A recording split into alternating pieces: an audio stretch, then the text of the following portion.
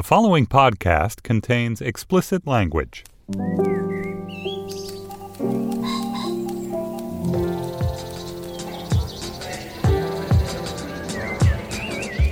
I'm Stephen Metcalf, and this is the Slate Culture Gabfest Fetch the Mallet edition. It's Wednesday, July 10th, 2019. Happy birthday to my wife and my father. True story. On today's show, Midsommar is the latest from writer-director Ari Aster, he of Hereditary fame. His latest horrific turn takes us to the green fields and white nights of rural Sweden. And then one of the absolute legends of music has died. We discuss the genre-making, genre-busting career of Titan João Gilberto with the great critic Nate Chinen. And finally, Life Hack. Stop life hacking. It's for pretentious losers, a segment with our beloved friend and friend of the program, Laura Miller. You'll have to pry my life hacking out of my cold, dead hands. Never. Never surrender. Okay, well, I'm joined by life hacker in chief, the deputy managing editor of the LA Times, Julia Turner. Hey, Julia. Hello. And of course, by Dana Stevens. Dana, I can't imagine you've ever life hacked anything. Are you saying that because of what a mess my life is? No, but you float above Rude. such, menial, solutions like these. You don't even perceive these as problems. How could you listen to the music of the Spheres if you were... I don't even know what personality type that places me into, but thank you. It's like a slew of compliments. Dana Stevens is Slate's film critic. Guys, should we dig right in? Midsommar has an absolutely terrifying premise. A young woman named Dani has lost her immediate family to a horrific event. Her one solace in life, it appears sometimes in the movie, suggests comes from her boyfriend, but he has had one foot out of this relationship for a while now. His grad school friends, meanwhile, form a mini-Greek chorus of commitment phobia and careerist self-advancement.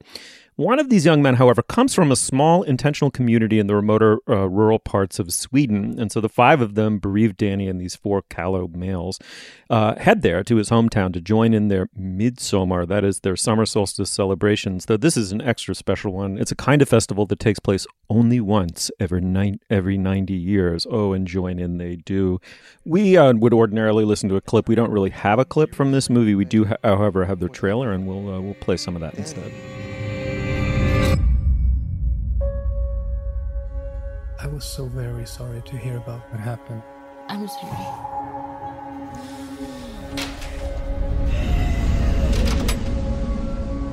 I invited Dani to come to Sweden. You know what she's been going through. Christian says you've got this special week planned. It's sort of a crazy festival. Special ceremonies and dressing up. That sounds fun.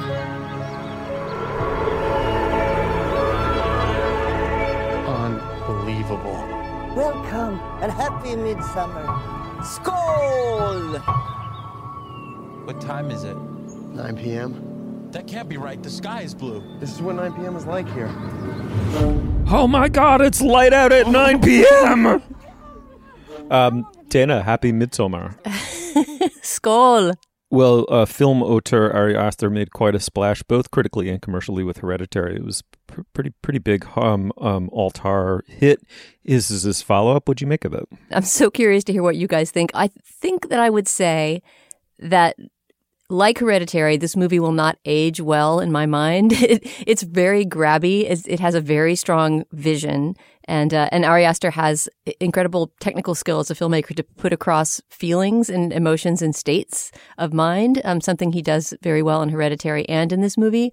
But like Hereditary, I would say that this movie becomes less scary and effective as it goes along, that the ending, and we can talk about what the ending is and hopefully not spoil the ending, but talk our way around it. The ending is much less strong than the first hour or so. And in the case of this movie, more so than Hereditary, I would say, the themes and ideas that he's trying to pack into the horror, the other level, the parallel level of meaning that runs underneath the surface horror is pretty unsubtle, so that a lot of the supposed twists and scares were things that I saw coming from minute one. So essentially, I would say that this movie is kind of unscary schlock, but it is so visually effective. And Florence Pugh as Danny, the main character, is so excellent that I would still send people looking for a sort of Instagram-ready midsummer horror vibe to see it. Julia, I can't remember what you thought of Hereditary, but I remember all of us respecting it, if not loving it. Where'd you come out on Midsommar? Didn't see Hereditary. Skipped that episode. Too much of a scaredy cat to ever see Hereditary. But I weirdly loved this movie. I am not sure that it is that it actually has anything particularly smart to say, but the sense of like exhilarated whackness that I felt at the end of it made me feel like something had happened in like a gut way that does not always happen at the movies. And just the strangeness of its vision and the electricness of its visuals. And despite being 2.5 hours long, it did not feel long or draggy to me. Like I was there. I was wrapped up in what was going to happen to Florence Pugh's character, Danny. I felt ensorcelled. I loved it. I'm not sure I can defend it to scrutiny, but I really loved it. A full ensorcel from Julia Turner. Well, we have something to talk about because I hated this movie. Okay, so I wonder, and this will be interesting to hear from Dana on too, because I wonder if this is partially generational. If you grew up watching movies in the 1970s, The Exorcist, Rosemary's Baby, Wicker Man, you immediately see that Ari Aster, is completely obsessed with these films and has apparently watched and rewatched them and formed a kind of worldview and an aesthetic around them. And so there's something almost, for me personally, a little too familiar about what is supposed to be actually completely novel and shocking about these movies.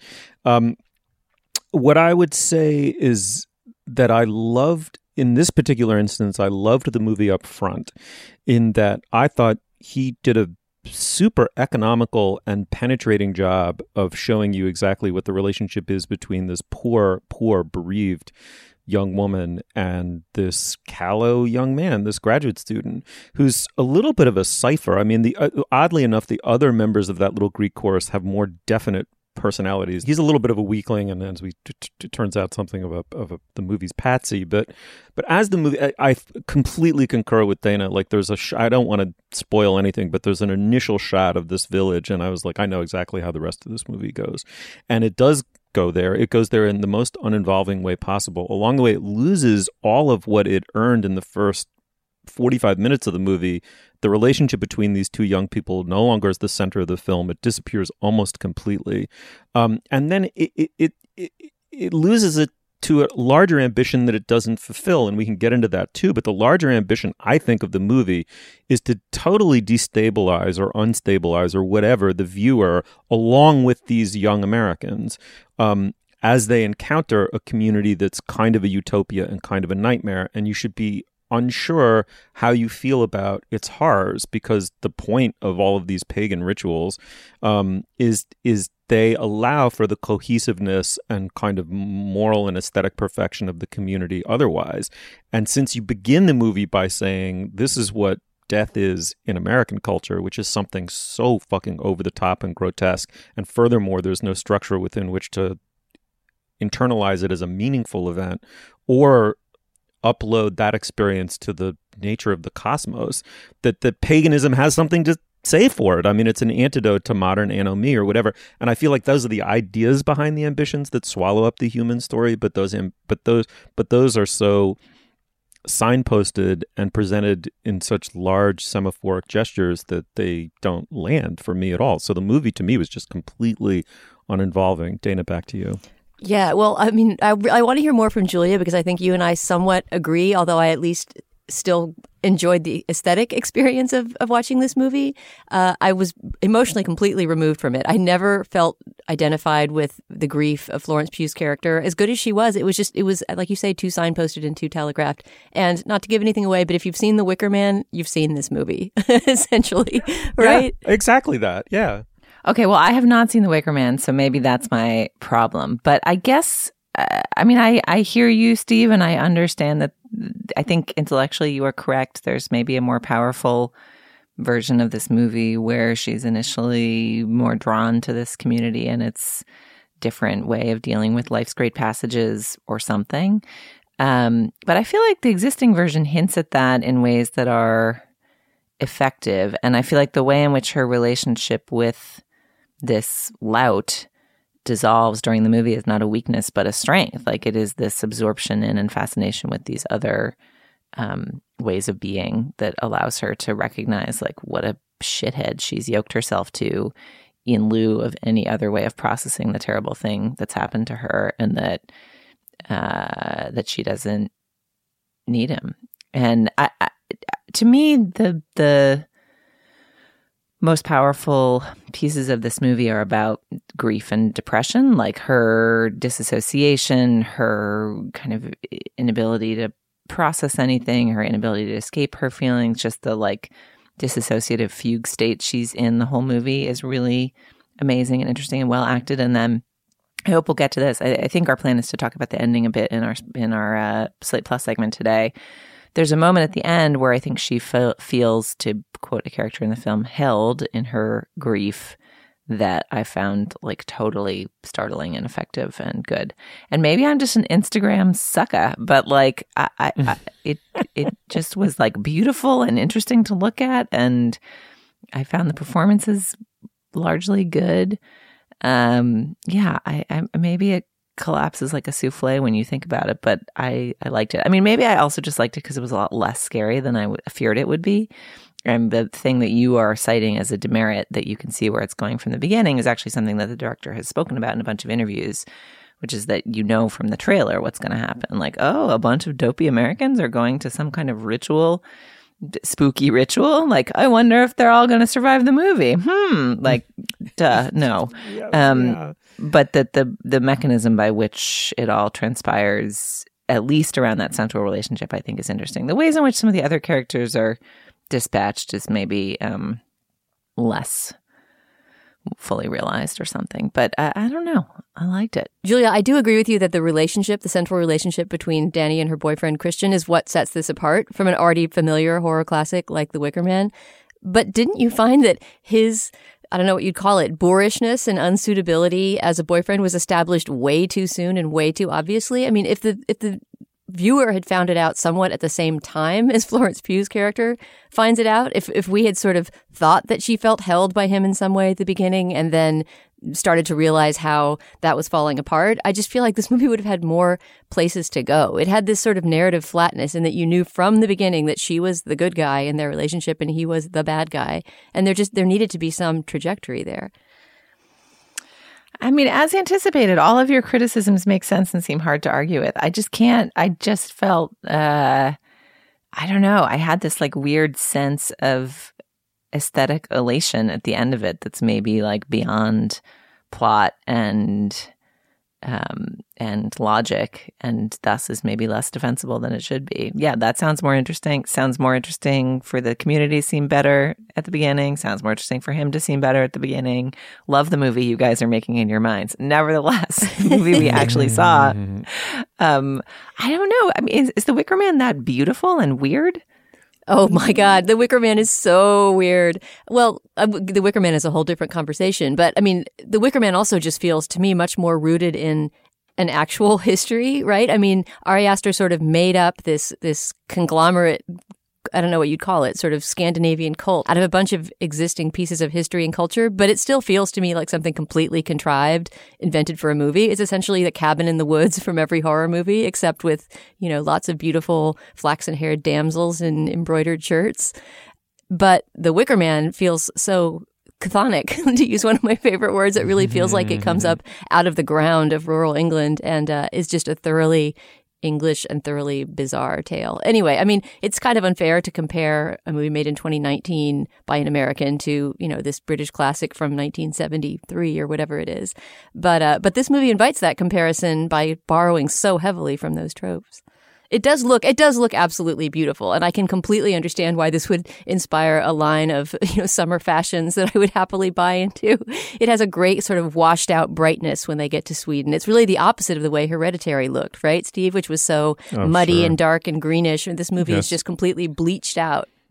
Going out on a positive note, I love the final shot of the movie, which is a very pointed contrast in its way to Wicker Man. But we don't want to spoil, so we're going to continue the discussion in the Slate Plus segment. One thing I would say to people who haven't seen the movie, is very gory. I mean, it's not scary per se.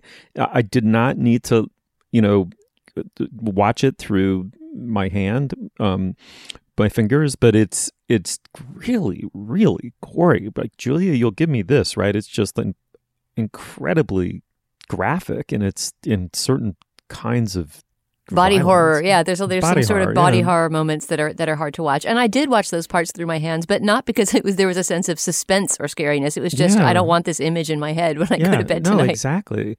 All right, anyway, the movie's Midsommar. We split on it, but we'll continue this in our Plus segment, and we will now move on. All right, well, before we go any further, now is the moment in our program we cover some business, if we have any. Dana, what do you got? Really, our only business is to say that our Plus segment today will be a continuation of our discussion of Midsommar, the horror film, because that movie is so spoilerific. There's no way we could really get into the juice without talking about the last 20 minutes or so and the fate of all of those ugly Americans who go wandering into a Swedish commune. So that's our Plus segment today, Midsommar. Also, I just wanted to quickly add to our listeners in Vancouver, BC, thank you to all of you who responded to my ridiculous request that someone go to McLeod's bookstore for me and look for a book that I wish I had bought. I'm almost embarrassed that I dispatched total strangers on an errand and so many people responded. So I tried to get back to everyone who responded, but given that there were Twitter DMs, Twitter messages, emails to the Culture Fest email, there were so many responses in different places of people kindly offering to go look for my book in the labyrinthine piles of McLeod's that I'm not sure I responded to you all, but thank you so very much. Someone actually went and didn't find it. And then I called the bookstore and talked to a clerk, and he couldn't find it. And then a third person went and found the book and just yesterday sent me a picture of it freshly bought. So they're going to find a way to send it to me and be reimbursed. That was so lovely. And thank you, Vancouver. And just as a corollary to that, we wanted to send out a feeler to see if we have a potential audience in Vancouver for a live show. It's not that we know this can happen or we have a date or a venue or anything like that, but I had such a great time there that week, and we were talking about never having gone to the west coast of Canada, although we have done a show in Toronto. So we're just trying to see if we possibly have enough of an audience to go to Vancouver for a live show sometime in the future. So if that is something that you would attend, a Slate Culture Fest live show in Vancouver, please send us an email at culturefest@slate.com, and we will tabulate the responses and hopefully maybe get there someday.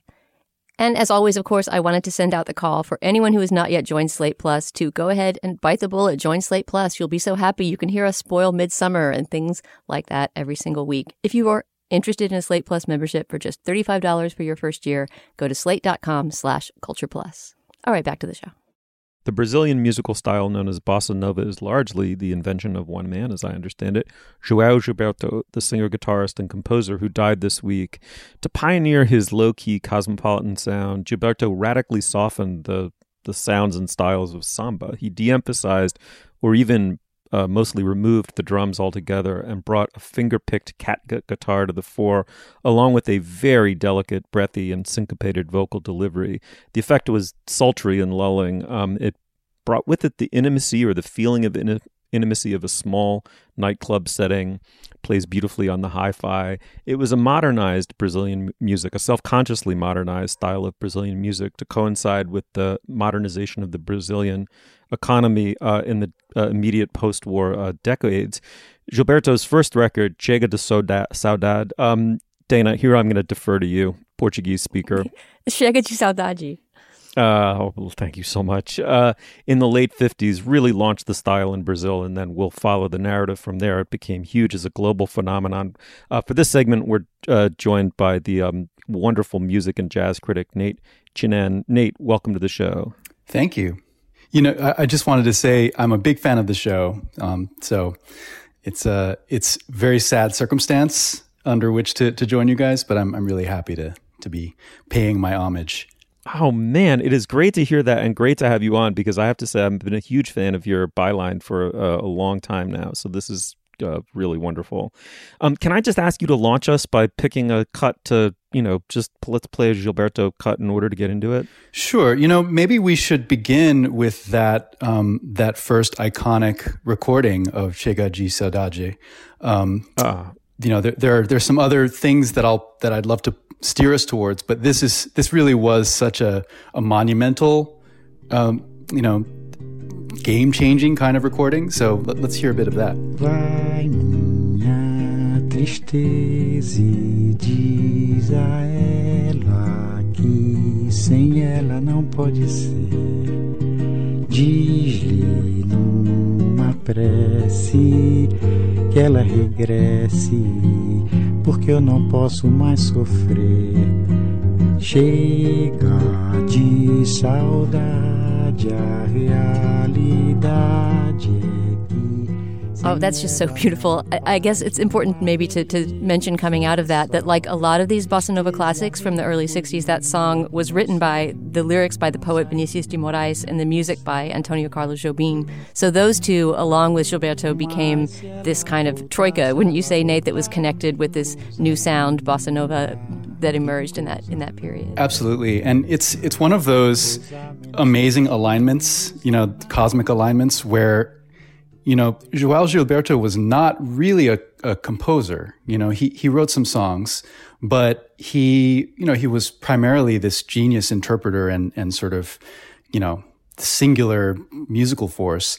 But the fact that Jobim, really one of the greatest composers of the 20th century, is, they're in the same circle. And in fact, my understanding is that this song, Jobim sort of had it was either half finished or mostly finished, and it was encountering João and his, the way that he played the guitar that kind of gave him the spark to finish the song. So it was this real sort of collaborative inspiration. And the fact that João had Jobim in his orbit and the two of them could sort of introduce this new musical style together, I think is, it's just one of those miraculous things. A big part of how I learned Portuguese was through listening to this kind of music, listening to Brazilian music, and that was part of why I was interested in learning the language in the first place. So, I used to translate these songs for myself all the time because, of course, there are English versions. There's a very famous English version of The Girl from Ipanema recorded by everyone, but it's not a translation of Vinicius de Moraes' lyrics. It's just a different song that happens to be singable to that beat. And the lyrics, João Gilberto just had incredible musical taste. So even though he didn't compose a lot of songs of his own, he almost never sang a song that was not a masterpiece by someone else. I think there's something to the fact that Portuguese is just a beautiful sounding language, João Gilberto, I guess maybe it's possible that if the universe had decided to make him German, he might still have had an impact commensurate to the one that he did. But I think there's something really, particular about the beauty of just the sound, like phonetically, that he produced as a singer. And, the language obviously is central to that. I don't want to detour the conversation too far into American musical concerns, but it seems important to mention, especially for listeners who might not know this, that very early on in the career of both Gilberto and Bossa Nova, both began an incredibly fertile dialogue with American jazz. Essentially, Charlie Byrd, on some kind of an American grant, went to Brazil, heard the music, fell for it completely, returned to the States and told the immortal saxophone player Stan Getz about it, resulting ultimately in the huge breakout album in the United States, Getz Gilberto, one of the greatest records ever cut, if you ask me, one of the highest selling jazz albums, on which, of course, you get this song that, probably everyone is going to know it, but Gilberto's wife at the time, Astrid Gilberto, is singing the vocals for Girl from Ipanema, so why don't we listen to that? And tan and young and lovely, the girl from Ipanema goes walking, and when she passes, each one she passes goes When she walks, she's like a samba that swings so cool and sways so gently, that when she passes, each one she passes goes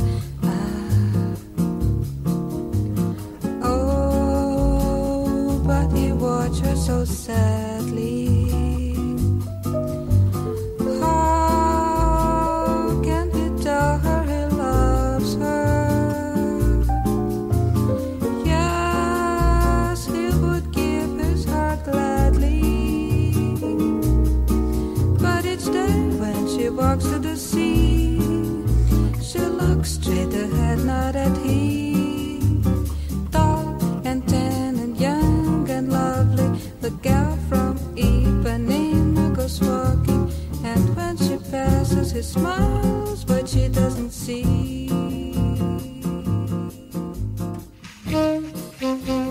Nate, talk a little bit about maybe how these partnerships, how important they were to Brazilian musical styles and to Gilberto's career. Sure. Well, if you don't mind, I'll begin with sort of picking up where you left off about just what a phenomenon this album was. And I'm sure, like many people, this is the first I ever heard of João Gilberto was through Gets Gilberto. And this album was released in 1964. It was, the song Girl from Ipanema was a huge hit as a single. And then the album was also a hit. And so in 1965, which is really, full ascendance of the British invasion, this album wins Album of the Year at the Grammy Awards. And Ipanema wins Record of the Year. So it's just this sort of consensus, massive commercial and critical success. And it's not only this landmark, but it also starts this massive craze. And so bossa nova becomes kind of a vogue, certainly within jazz, but also, throughout pop music. And I think, a lot of what then follows is kind of bastardized and gets pretty far from the, what makes this so magical. But I feel like hearing Stan Getz play these melodies, he's really the perfect jazz counterpoint to what João is doing with these songs. So, that album really does kind of inhabit its own space. There's a track that I wanted to also steer us to from an album that was just released a few years ago. It's Getz Gilberto 76. It was recorded live at the Keystone Corner in San Francisco.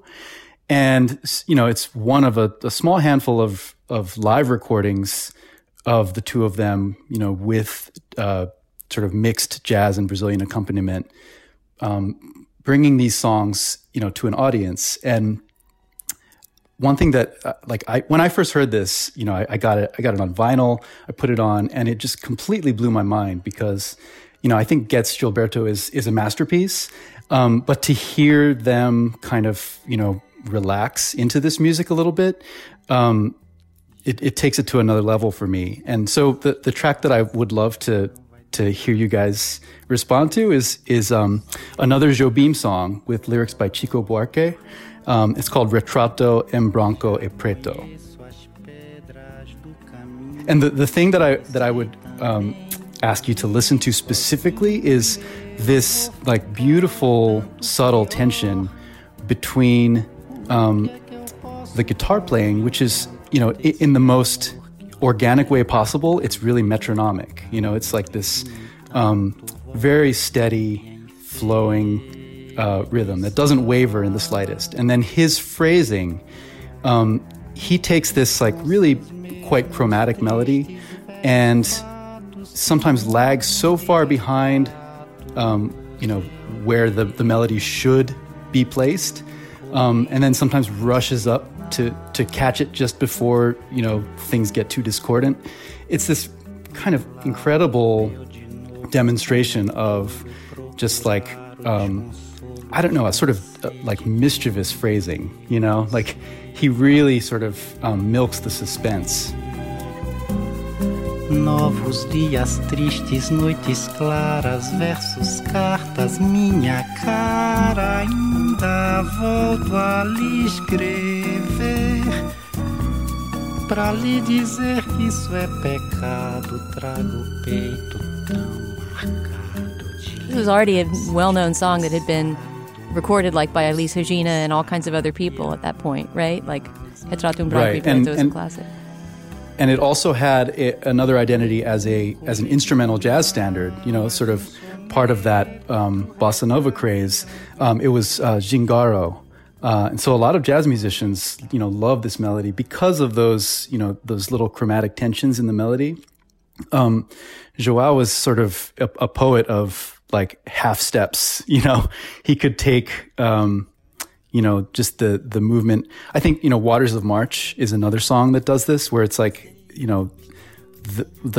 tension that you get from, a note and then just going down a half step, Like he can turn that into this, you know, almost orchestral gesture, you know.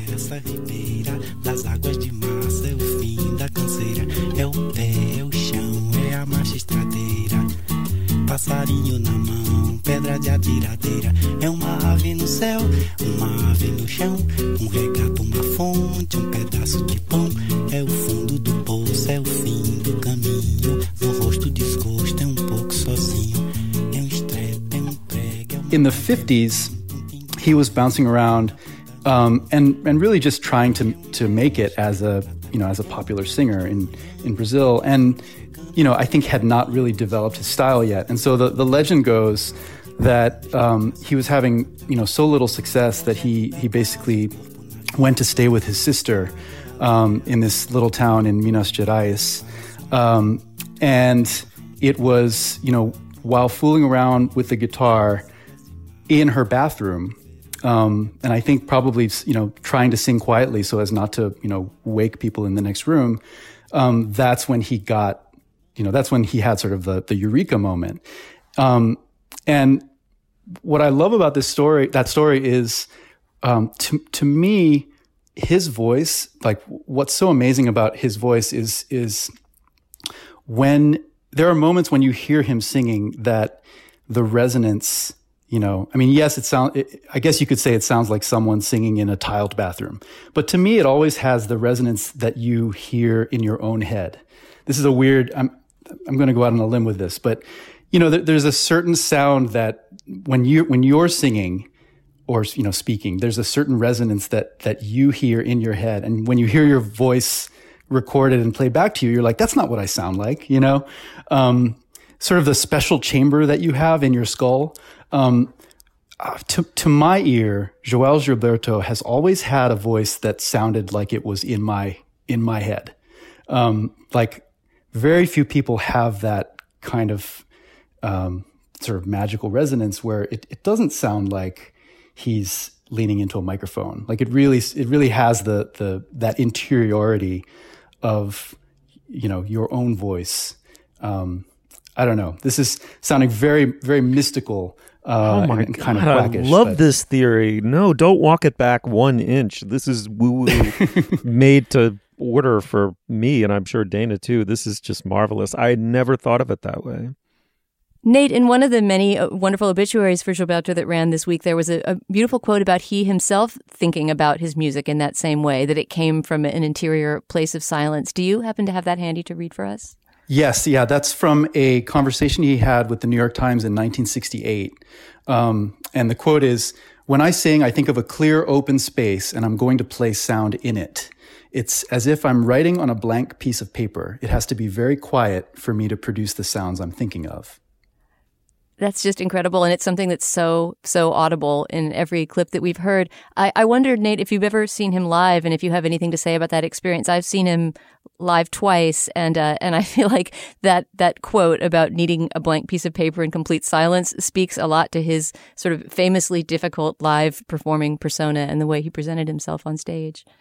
It wasn't that he was a diva. I think he had severe social anxiety and was a very reclusive person, and sadly became more and more so in the late years of his life. Everything I had read about him in the last few years, in which he had essentially become a recluse in his apartment in Rio, and there was a fight between his heirs and his last partner. I don't believe she was ever his wife, but the last woman he was with, who was no longer with, were fighting over his money. And he just really had an ugly and sad ending to his life after, you know, having given so much to the world with his music. And so even though it was very sad to hear of the news of him passing at 88, I felt it was almost a mercy that he didn't have to keep living in those conditions. One thing that strikes me about these observations about the interiority of his singing, which I love that observation too, Nate, and about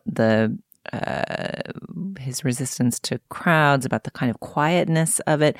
One of the most surprising things to me in reading up on him was just what a smash sensation this musical style was, both in Brazil and internationally. You know, when you think, oh, interior sound, recluse, quiet, taking the bombast out of a boisterous musical style, what was it about that moment for Brazil or for music that allowed this to achieve those heights? my instinctual response would be to say that it's just ineffably cool. You know, this sound is just, it's so cool. And I mean that in every implication of that word. You know, it's very urbane, it's cosmopolitan, it's both relaxed and, you know, it has this kind of slinky energy and momentum to it. You know, I think Stephen mentioned, I think you used the word lulling in your introduction, and you know, I suppose to a certain, like, depending on what you're up to, it could be lulling, but it could also be, you know, very much part of a seduction toolkit, you know? And you think about the mid 60s, I think it just really sort of struck a nerve. Something about the sensuousness and again, back to that word, cool. All right. Well, Nate Ginnin, it is a great pleasure to have you on the show for the first time. Not the last time. Let's have you back soon. Thanks a lot for coming on. Thank you, guys. My pleasure. A concept I associate more with the open office plan dwelling aspirants of Tech Bro Universe, or maybe pickup artists, more than with low-key teacup collecting literary critics, is life hacking. Laura Miller has the book critic for Slate and literary critic, has written an essay about life hacking in which she says it's not that life hacker has lost its luster, it's that I've lost faith in the concept of life hacking itself, the idea that my days could reach an apotheosis of efficiency and effectiveness and finally feel under control. Laura Miller, welcome to the show. I have to say, the lead here is that you were ever into life hacking. I did not see that a million miles away. I was obsessed with it for a while. I used to visit the site Lifehacker, which I want to stress is still a really useful site, constantly. And there are all these other sort of productivity porn sites. That's what the people who are productivity system addicts call it, is productivity porn.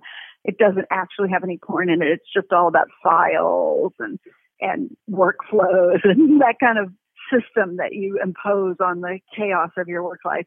I used to go visit those sites multiple times per day. This was back in the mid-2000s, which was really the heyday of life hacking as a concept. I mean, I have to say I'm just kind of, gobsmacked. First of all, I think of you as someone who's incredibly productive, but of course, this is exactly because maybe you life hack. I mean, you managed to write a 100,000 word book, as you say, while essentially maintaining your position as a full-time book critic. But was that really a consequence? I mean, which is the cart and which is the horse, right? Is a certain kind of person looking for affirmation about habits they essentially already have attracted to life hacking? Or is it really the fact that a kind of dissolute slob like me might turn himself into a new creature by hacking his life? Well, I think that life hacking does have a certain appeal to writers. I don't know if you've noticed, but writers love to talk about and ask each other about their work patterns. You know, do you work first thing in the morning? How many hours a day do you write? Do you use specific tools? Do you anything, like what software do you use? What pens do you use? Do you have a specific room? Like, what do you tell your family when you want them to leave you alone? Do you set the alarm for 4:30 so that you have like 2 hours before anybody gets up? That sort of thing, which is something that people ask writers about and writers talk about amongst themselves, are all basically a form of life hacking, and it's a symptom of doing a creative job where you have a certain amount of flexibility about what you do when you do it. The term came up specifically at an O'Reilly Technology conference, which was like a kind of a gathering place for all of these sort of digital visionaries in the early 2000s. They still have them, but it was at its peak of coolness in the early 2000s.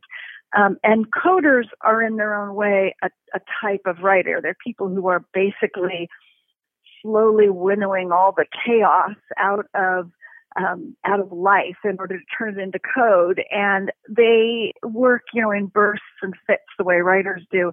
And they are as obsessed with systems as writers can often be. I was just going to mention that I think the first person I ever heard use the term on a Slate podcast was John Dickerson, who is always giving life hacking tips and is somebody who obviously is insanely productive and seems to be doing 15 things at once. And it was because of him that I started to think maybe this life hack business means something. But the thing is, it means so many different things. You could think of them as productivity techniques that could apply to any field, but they're also sort of often sort of creative inspo. I mean, life hacking can mean a lot of different things at once. And I wonder if you could talk about some of the things that it's meant that have been most useful to you. Well, one of the things that I mentioned in the piece that I wrote for Slate about this, which was based on a book called Hacking Life, Systematized Living and Its Discontents by Joseph M. Riegel, a professor at Northwestern. I just want to give a shout out to him because he did a really thorough examination of the subject. It can include everything from the system called Getting Things Done, which is based on a book by David Allen and is a kind of object of obsession in the life hacking world. It's like a particular system for how to handle all of the incoming tasks that you have to do and order them this way and create all these workflows, and it's very sort of geeky. Or it can be like a household tips, like Hints from Heloise, which was this column that used to run in the newspaper back when I was a child. It can be what you can wash in your dishwasher that you didn't know you could wash, and that kind of thing. It ranges from like these very practical, down-to-earth tips to sort of esoteric systems that involve a theory of how we work and how we're the most productive and how we can get the most done. And I think it's that end of it, the very wanky end of it, where you just become so obsessed with thinking about how to be more productive that you actually cease to be productive at all, that I think was the most emblematic of the sort of delusions of technology that we all had in the early 2000s. I mean, it was a way of trying to turn your life into a program and do things that it actually is not humanly possible or particularly desirable for you to do, which is basically work all the time. One thing that I really loved about your review of this book and that makes me want to seek the book out and read it is that it put its finger on, both the book and your review put their finger on something I have noticed over the last 20 years, which is that being interested in productivity and personal systems whereby you might become more productive used to be sort of au courant or something that people, tastemakers like John Dickerson used to lead us in.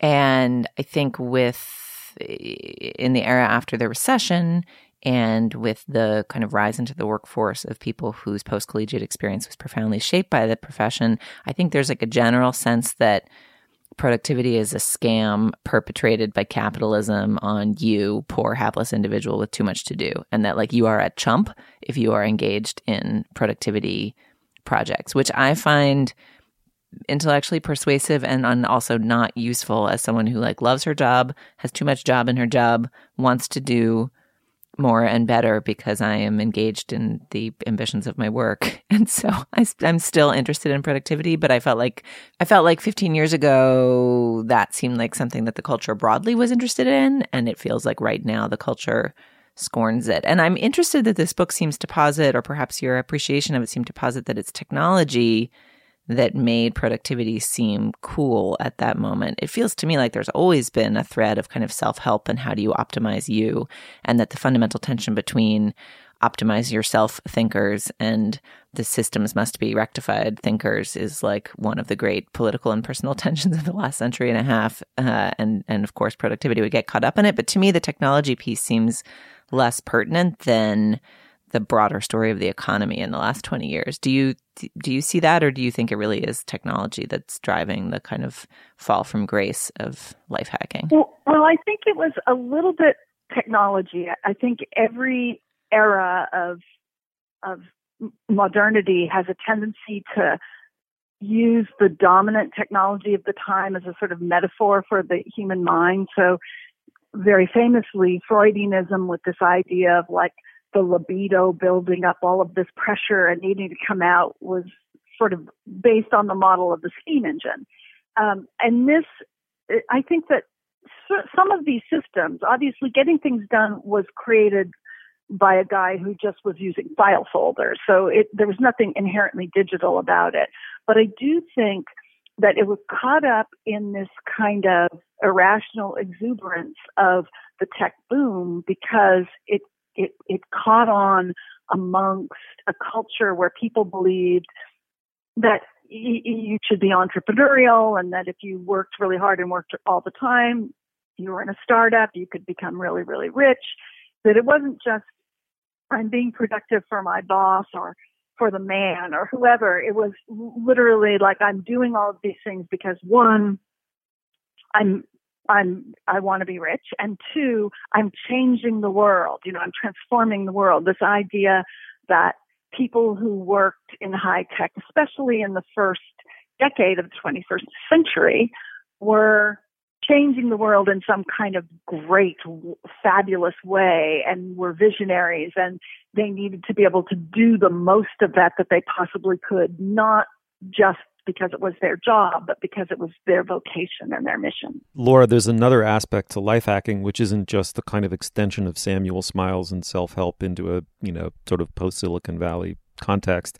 It has to do with kind of manipulating others, right? I mean, it's finding a way to hack your relationship to other people by getting them to do what you want. And this specifically feeds into the pickup artist aspect of life hacking.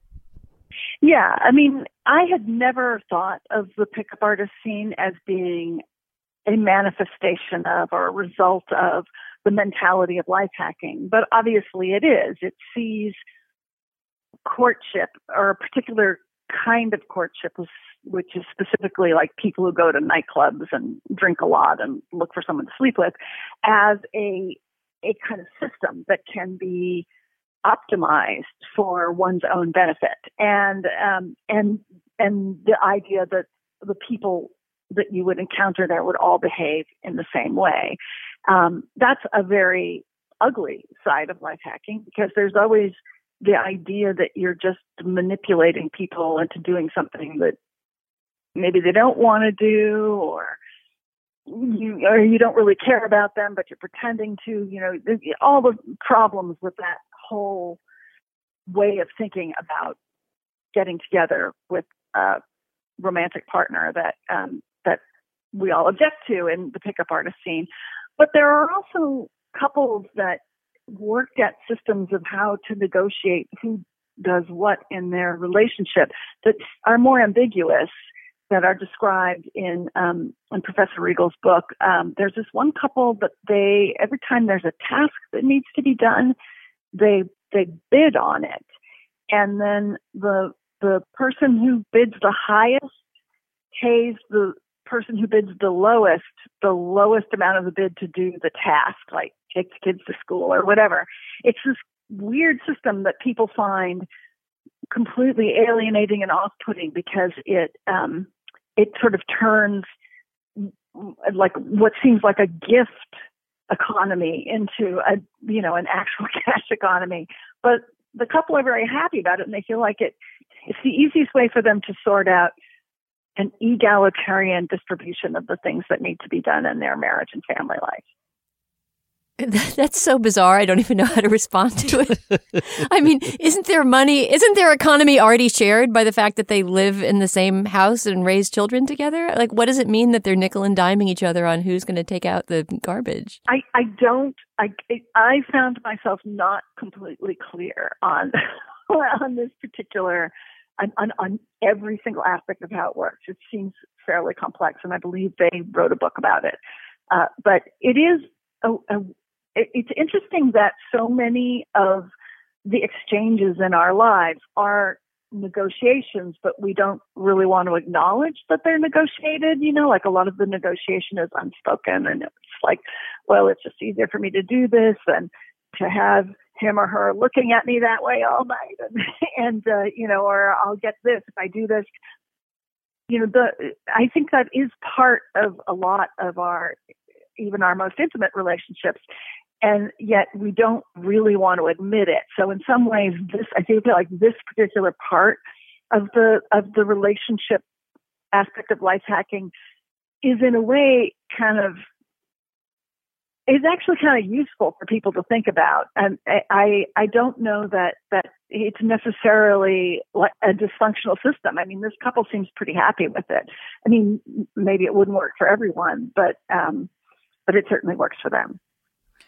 But can I just press Dana and Steve on this? I mean, like, neither of you has ever been lured by the attraction of like, if only I developed this new to-do system, surely all my tasks will fall in line. Like, it's just totally alien to you, the impulse to organize one's tasks. I mean, we've talked about this before on the show when we talked about Marie Kondo and organization systems. Those are the kind of systems that I'm attracted to, because unlike you, I feel like, Julia, you probably start with a base level of organization where you're thinking, how do I organize my vertical file folders with my ideas for the future? And I'm thinking more like, why is the pile of papers on my desk diagonal and 3 feet high? So my life hacking tends more toward, I like reading books about organization, and sometimes they give me a couple of ideas. I don't think there's ever been one that's, including Kondo, that's instituted a whole system that changed my life. But yes, of course, I understand that draw. I think if I were to hack my life, I would cease to exist. I just don't think any part of me is expressed in efficiency. I'm all friction. I'm all friction and loss, baby. I got nothing else. I got the existential swindle going. If I were to suddenly start hacking my life in order to be productive of some tangible thing, I just would vaporize in an instant. Jeez. Okay. Never mind. Don't do that.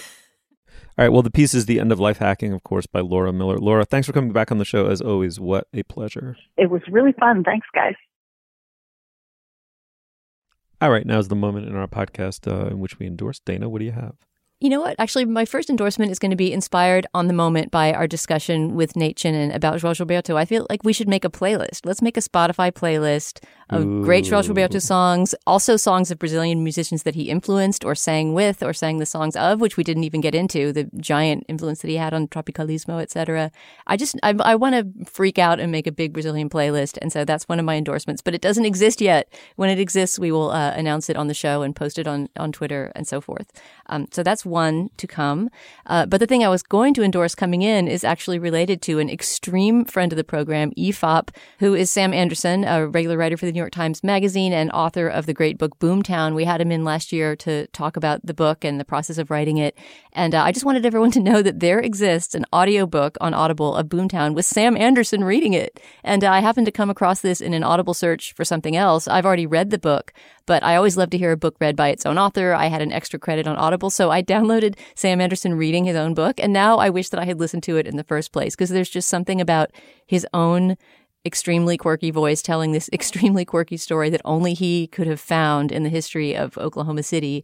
If you listen to that segment, you'll remember how he weaves in contemporary basketball lore in Oklahoma City with the founding of the city in 1889. It's an extraordinary book. It's really fun to hear read in his voice. So if you have wanted to catch up with Boomtown, but you never did, go download it and listen to the author read it. That's my endorsement. Oh, wow. Yeah, absolutely. That is enticing. I also just need to let the record show that I got a trivia question about the Oklahoma Sooners correct in recent months, entirely because of having read Sam's book. So it has many benefits, reading Sam's book. Life hack, bonus. Read Sam's book and win it trivia. Life hack, Julia Turner, what do you have for us?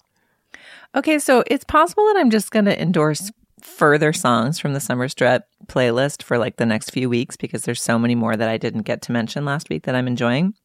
But the one that I wanted to flag today is one that is maybe one of my favorite songs on the entire list that cannot by really any definition be characterized as a strut. It's just plain not strutty, but it is a remarkable little track.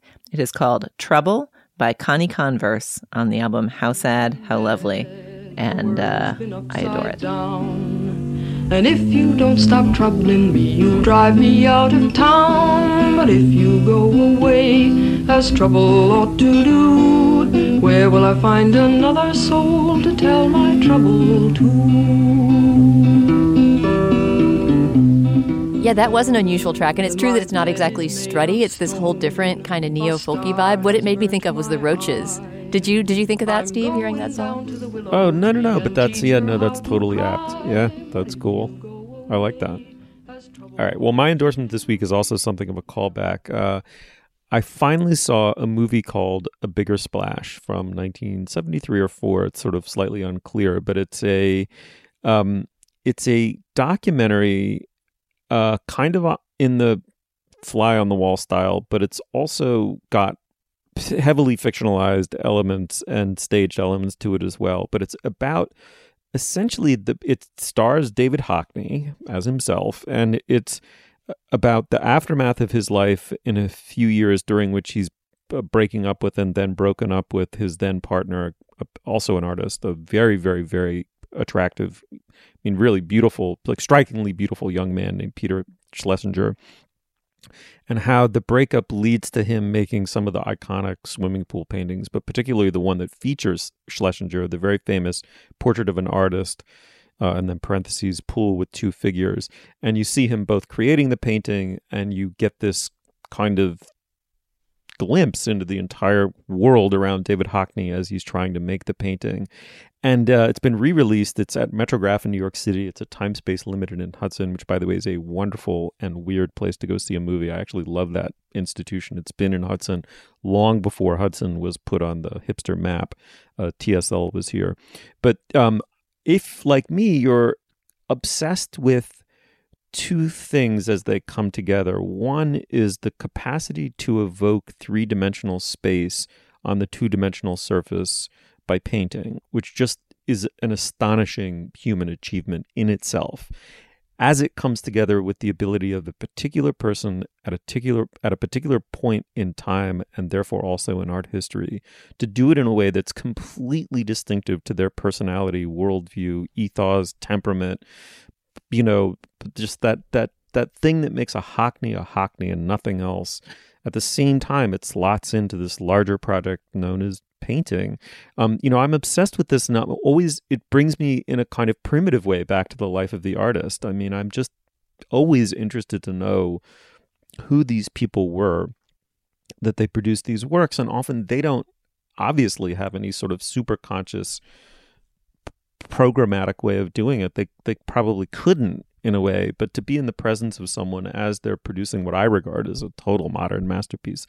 And also there are just sort of technical issues about making the painting. In fact, he didn't have Schlesinger there to pose for it. So you actually see him, Hockney, with a camera, you know, like essentially a Polaroid or Nikon or whatever it is, in, I think, Central Park or maybe Hyde Park. I can't remember. The film leaps all over the world except for California, which is kind of a funny punchline in it. They never go to California. They just talk about it endlessly. But you see him photographing Schlesinger in that pose, in that painting, where he's slightly tilted forward in order to be looking over the lip of the pool to see the submerged swimmer.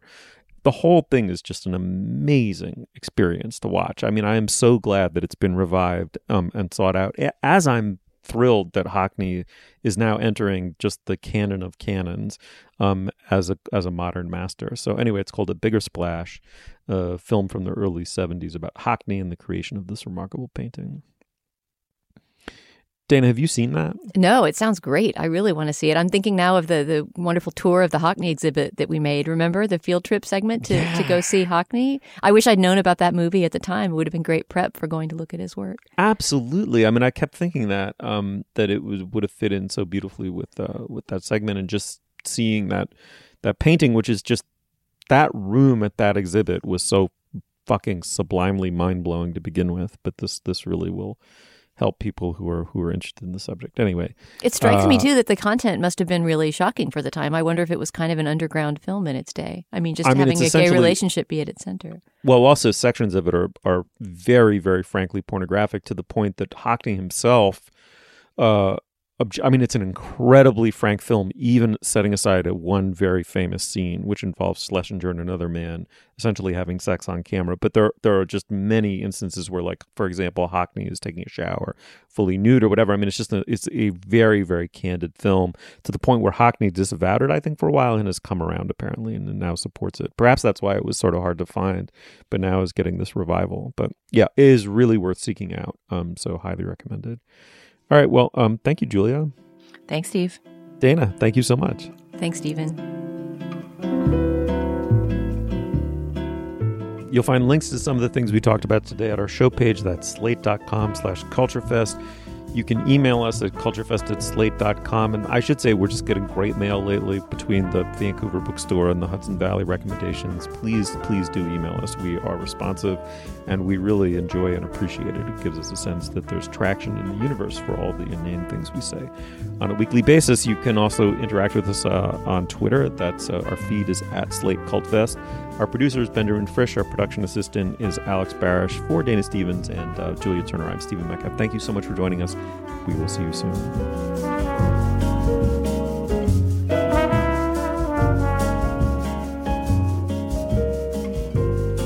Here's a sneak peek at this week's Slate Plus segment. If you want to hear the whole thing, plus ad-free podcasts, join us at slate.com/cultureplus. And there's no scares.